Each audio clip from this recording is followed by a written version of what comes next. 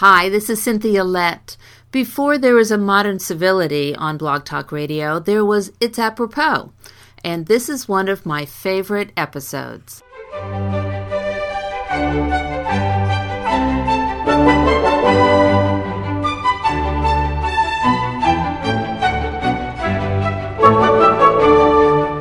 Hello, this is Cynthia Lett, Director of the Lett Group and host of It's Apropos. Today, we are very pleased to have as our special guest Gary Wederspahn, who is the Director of Intercultural Business Solutions. Gary has designed, developed, and delivered a broad range of cross-cultural programs for multinational companies. In addition, he's written over 50 articles, designed training materials, and produced videos related to intercultural training.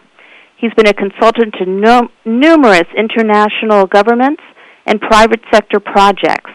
He's a presentation developer, he is a trainer, and he is a speaker on intercultural topics at both business and professional organization conferences. He has been working for 14 years as an expatriate manager overseas, and he currently resides in Geneva, Switzerland. During most of the time, he was country director, responsible for the morale and productivity of up to 120 expatriates from the U.S. Gary, hello. Good morning, Cynthia. How are you today? I'm doing great. We're so glad to have you here with us because today we're going to talk about some very important subjects. Some of them have been covered in your new book that's coming out called Global Intercultural Services, a Buyer's Guide and Source Book. It's published by Gulf Publishing, and you can reach them at www.gulfpub.com/book, BOOK/MCD, and that will take you to the Multicultural Differences section of Gulf Publishing. What a terrific project, Gary. It's been a very long project, frankly. I've been gathering these ideas and thoughts for all of my adult life and professional career, and I thought now that I've reached a point where I'm thinking of slowing down and retiring, I wanted to give some of this insight back to the field and back to the clients. Terrific. And it sounds like it's going to be a very easy book to use as well. Well, I certainly hope so. I'm giving it a very practical, pragmatic, how-to sort of focus. It's not academic-y at all. Oh, so very accessible to the general user. The idea of the book, if we're talking about the book now, is to empower the buyers and the users. Up to this point, the practitioners, the providers, the vendors have had the upper hand because there's not a great deal of sophistication or knowledge in the intercultural field on the part of the people who are actually buying those services. So I thought as my sort of parting gift to my profession is to give the inside perspective to the buyers and balance the playing field a little bit between the two. I think more sophisticated consumers of intercultural services will be more demanding of quality and get more bang for their buck when they actually buy intercultural services. That's the idea. I think that sounds like a great project. Today, I want to talk about a few things that are really important when we're dealing interculturally. And one of the most important, I think, and I'm sure you agree with me, is the concept of time. What do you think? Yes, that's one that, going back a little bit in time, when I first went overseas or to another country, it was 1958, if you can believe that. Wow. And one of the first things that impressed me and confused and puzzled me was how different cultures experience time, actually think about time, and use time. And to give you a simple little example, I was in Colombia for one of my earlier assignments abroad. My wife and I prepared a nice little dinner party, invited some guests, and nobody came. Oh, no. And after about an hour and a half, we thought, gee whiz, wow, what a shame. They might have not gotten the invitations or the date was wrong or something. And so we sat down, had dinner, cleaning up, and the people started coming in. And an hour and a half later? Hour and a half later, and with friends that we hadn't invited. Oh, no. Terribly embarrassing, and I found out later that in Colombia and in most of Latin America, you don't want to expect people to come at the official time. Social time can run anywhere to up to 2 hours late without people feeling like they're late. So if the dinner invitation is at 8 p.m., you can't necessarily expect them until 9:30 or 10 o'clock. That's exactly right. Well, that's awfully good to know, especially if you're doing the cooking. Oh, right. Also, it's useful to know if you're the naive business traveler and you get invited to someone's home, you show up on time, you're likely to find the employee or the business counterpart still at the office, his spouse probably taking a shower, and the maid won't know what to do with you, and you'll sit there and cause a international incident without even trying. That seems to work as a rule of thumb in Latin America and South America. What is the concept of social entertaining timing, say, in Asia? Asia is a little, I think you have to distinguish between different countries. All right, let's do that. Let's talk about Japan. Well, Japan, things are more punctual than Latin America. And Japan is kind of interesting that a business meeting, for example, you would start pretty close to the time that's officially scheduled, but as people warm up more slowly there, especially using English, right, they will get into the subject matter that you're discussing gradually and may just be reaching their peak about the time that the meeting is officially scheduled to end.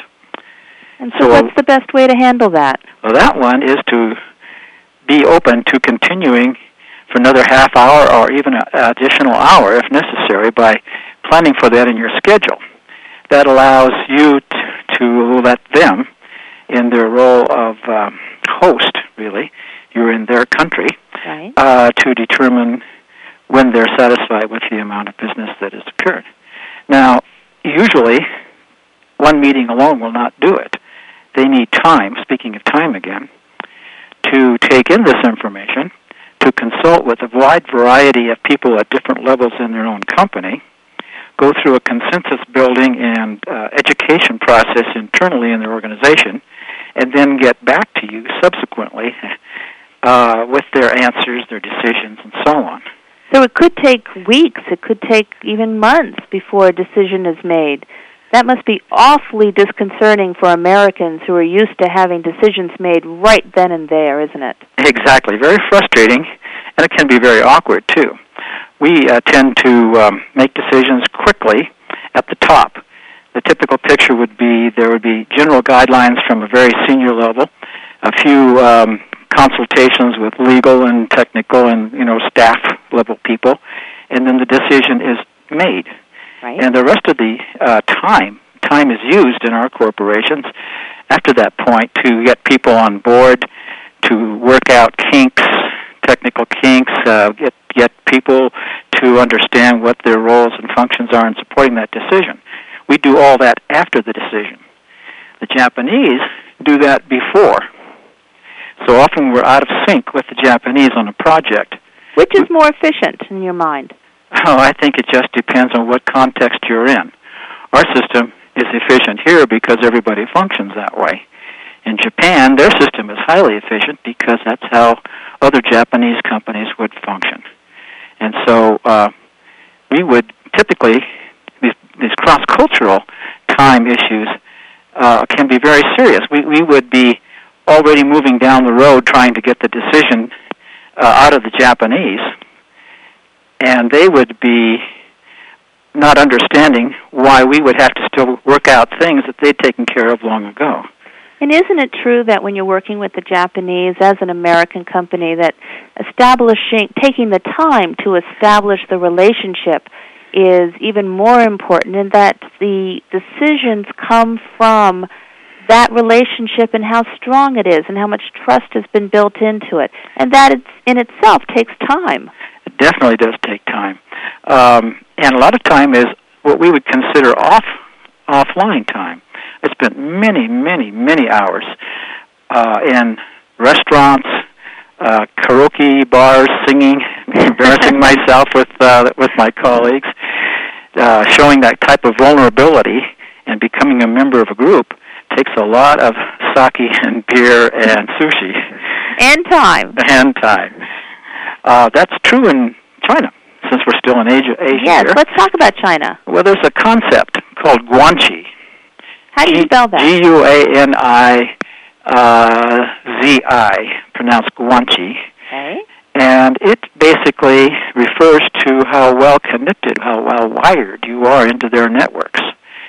It is one of the major sources of success within their system. It's actually it's who you know, not what you know in that sense, right? Precisely. Right. And who you know, it's not only the high-level people, but sometimes mid-level and very low-level people can be door openers or solve problems for you. So it is the breadth and depth of your contacts that give you this thing called guanxi. And, of course, that takes time.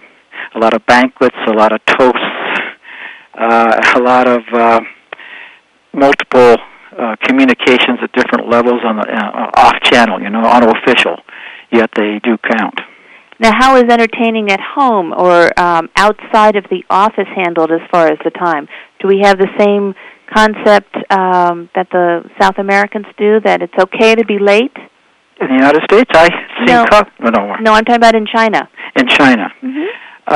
Chinese, my experience with them is that they would expect us to be punctual. If there's a senior level person, a high government official, that person may not arrive exactly on time, because that would be a signal of how important this person is, that his time is so precious and in demand by others that it's a little indirect signal of status. That's been my experience as well. The higher up you are and the more revered, the less time you have to spend with the other people. Right. You can come in late and you can leave early. Yeah. Well, by contrast, we are, in the United States, very time-driven people. I saw a survey recently called the Hilton Time Survey, over 1,000 adults. 62% of Americans surveyed felt lost and confused without their watches. How do you feel that way? I do sometimes, yes. 29% felt half-dressed or naked if they didn't have a watch on. I always feel like I'm on vacation if my watch isn't with me. Exactly. We are programmed right from the beginning of our nation, even before, to be very time-driven sort of people. Benjamin Franklin, in his book that had a tremendous influence on our culture, Poor Richard's Almanac, I think it was in 1733. Right. He said things like, "Lost time is never found again," and "time is money," right? We've all heard that one. And even when we were visited in the 1830s by a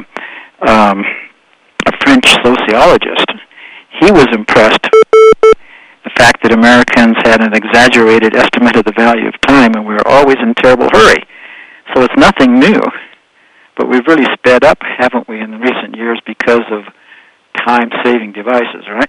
Technology. It's supposed to give us more time to do things we enjoy, but what it really does is just gives us more time to do more things. Exactly. And so we never really do have that time that we're trying to save from this technology. That's really true. There's a fascinating book about that, by the way, Cynthia, called Time Lock by Ralph Keyes, and it looks at how we've sped up over the years and why and what it's doing to us. Our attention span is being broken down into smaller and smaller units. You think of how short ads, political ads even, and other ads, and are becoming smaller and smaller in terms of amount of time we have to give to attention to things. And we then go to some place like the Middle East, where people are thinking in very, very long term, probably decades, probably, maybe more, and we're focusing on next quarter's results. Tell me a little bit about your experience with time in dealing with the Arab countries. Well, I found they're similar to Latin America and Asia. That relationship is very, very important. Mm-hmm. And to establish that, there is a lot of hospitality given to a foreign business person there.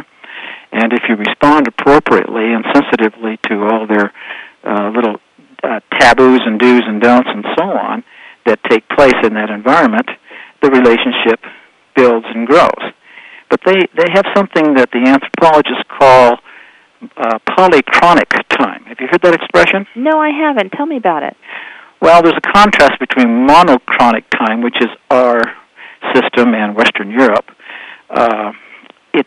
Time is linear. It's a straight line, and it proceeds from now until then. And it's broken up by events that A leads to B to C and D and so on. So it's sequential and it's linear, called monochronic, one sort of time. Throughout the Middle East, not just in Arab countries, you will find polychronic time. That's where it seems that time is operating on several channels simultaneously for them. So you can be in an office and the phone will ring and the person will pick up the phone, and if it's somebody that person has a relationship, they will spend some time dealing with that, come back to you. An assistant will walk in and there'll be some papers to sign. There may be other people actually in this office who you don't know who they are, why they're there, and they simply may be some other relative or friend that this person plans to do something with later, or it may be someone whose advice this person that you're dealing with values and respects and wants them to hear the meeting. I see. And so there's this concept of switching between these different levels or channels of time, and they don't lose their place.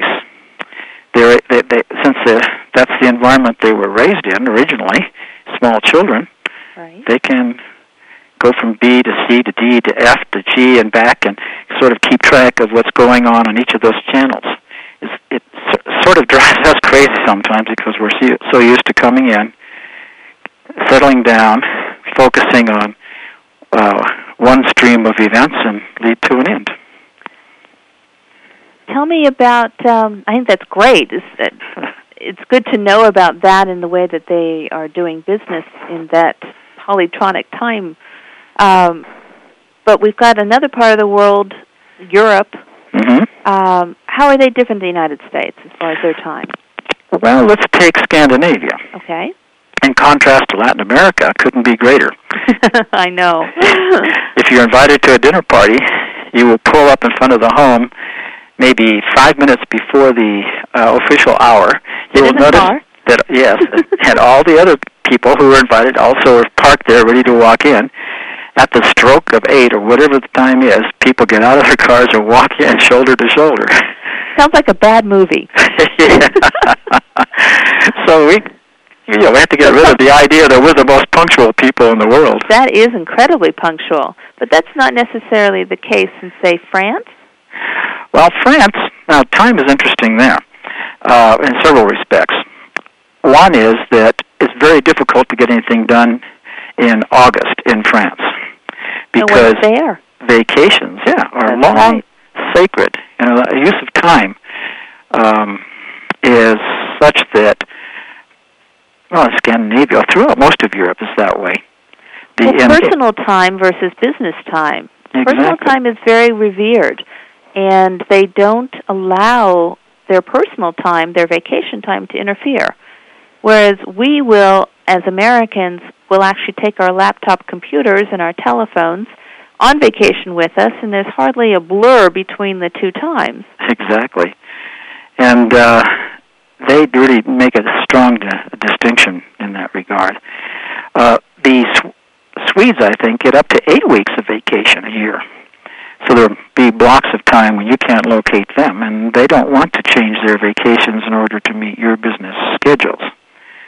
So that'll be interesting. And I know in Germany and in Switzerland, punctuality is absolute. You have to be there when you say you're going to be there, or the amount of respect that you want to command is no longer available to you. Exactly. I'm living in Switzerland now, and it's very apparent to me why these people invented clocks in the first place. Say, there had to be a good reason for this, and that is it. Hey, speaking of clocks, yes, there was an interesting little study done by Robert Levine, who is a psychologist. He studied the accuracy of clocks in banks. in different countries to get an idea of how important punctuality or accuracy is. And where did he do this study? He did this study, I think, in 87, 85, but I think it still kind of shows a relative difference. For example, Japan was number 1 in accuracy, U.S. was 2, England was 4, Italy was 5, and Indonesia was 6th on the list. That's interesting. And, the Indonesian clocks were more than 4 minutes off the mark. Well, as we talked about before, that part of the world is not quite as punctual in that time. You can get a sense of people's time if you pay attention to their proverbs and sayings. That's interesting. Can you give like me an example? In Spain, they have a saying, those who rush arrive first at the grave. In other words, if you're in a big hurry, all you're going to do is end up dead sooner rather than later. That's interesting. Nigerians say that the clock did not invent man, that we should not be driven by our clocks, but we should be in command of time. Well, I happen to agree with the Nigerians on that one. Clock did not invent man. Ethiopians, now see if you can understand this one.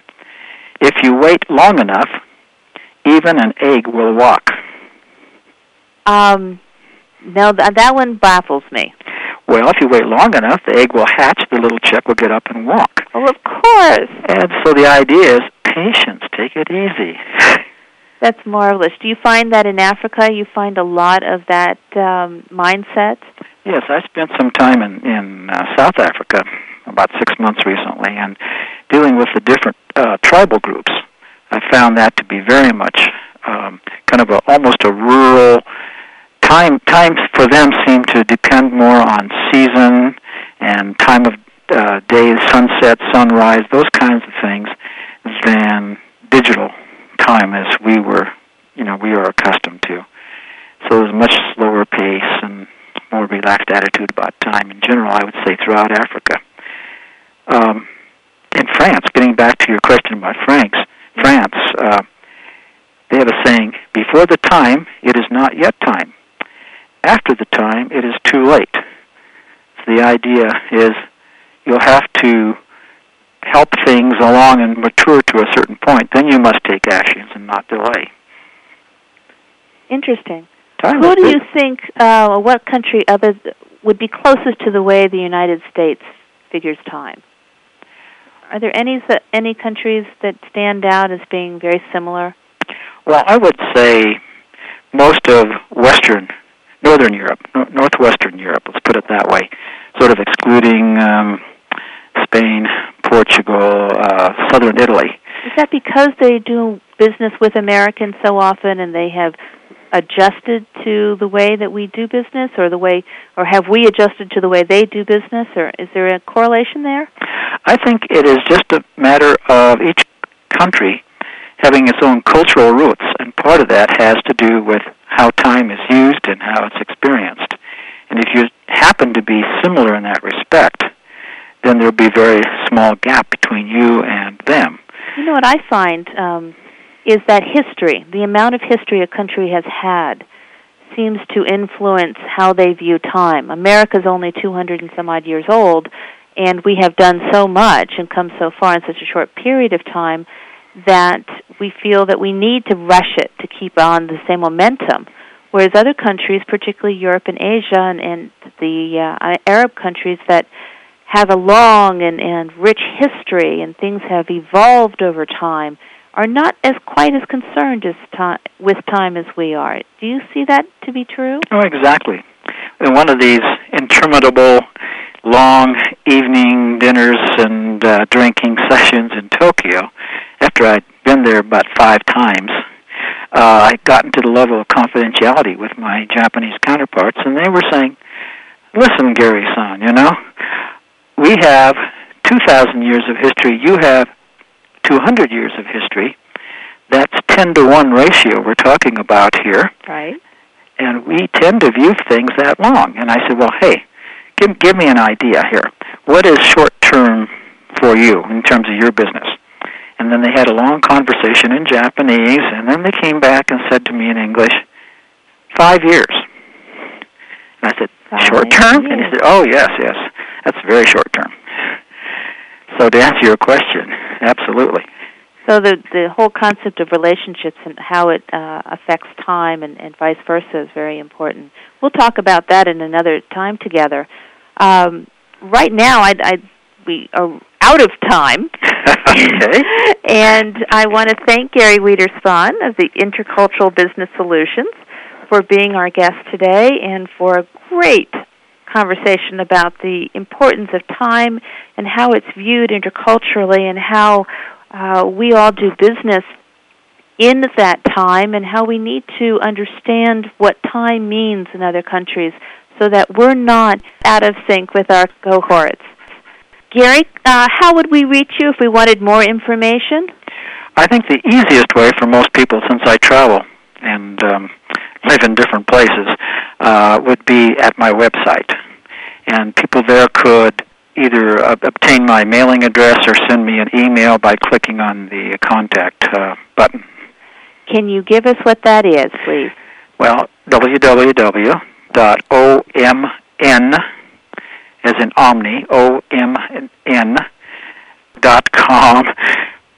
/, and then my last name, WEDER,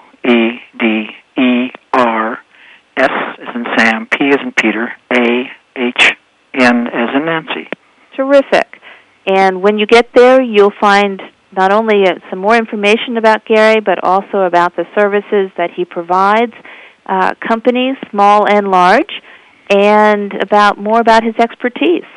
Also, I have quite a few links to other websites that are of use and interest to people doing business internationally. Terrific. I'm sure that'll be very valuable to our listeners. Thank you so much, Gary, and I look forward to talking with you again. Very good, Cynthia. My pleasure.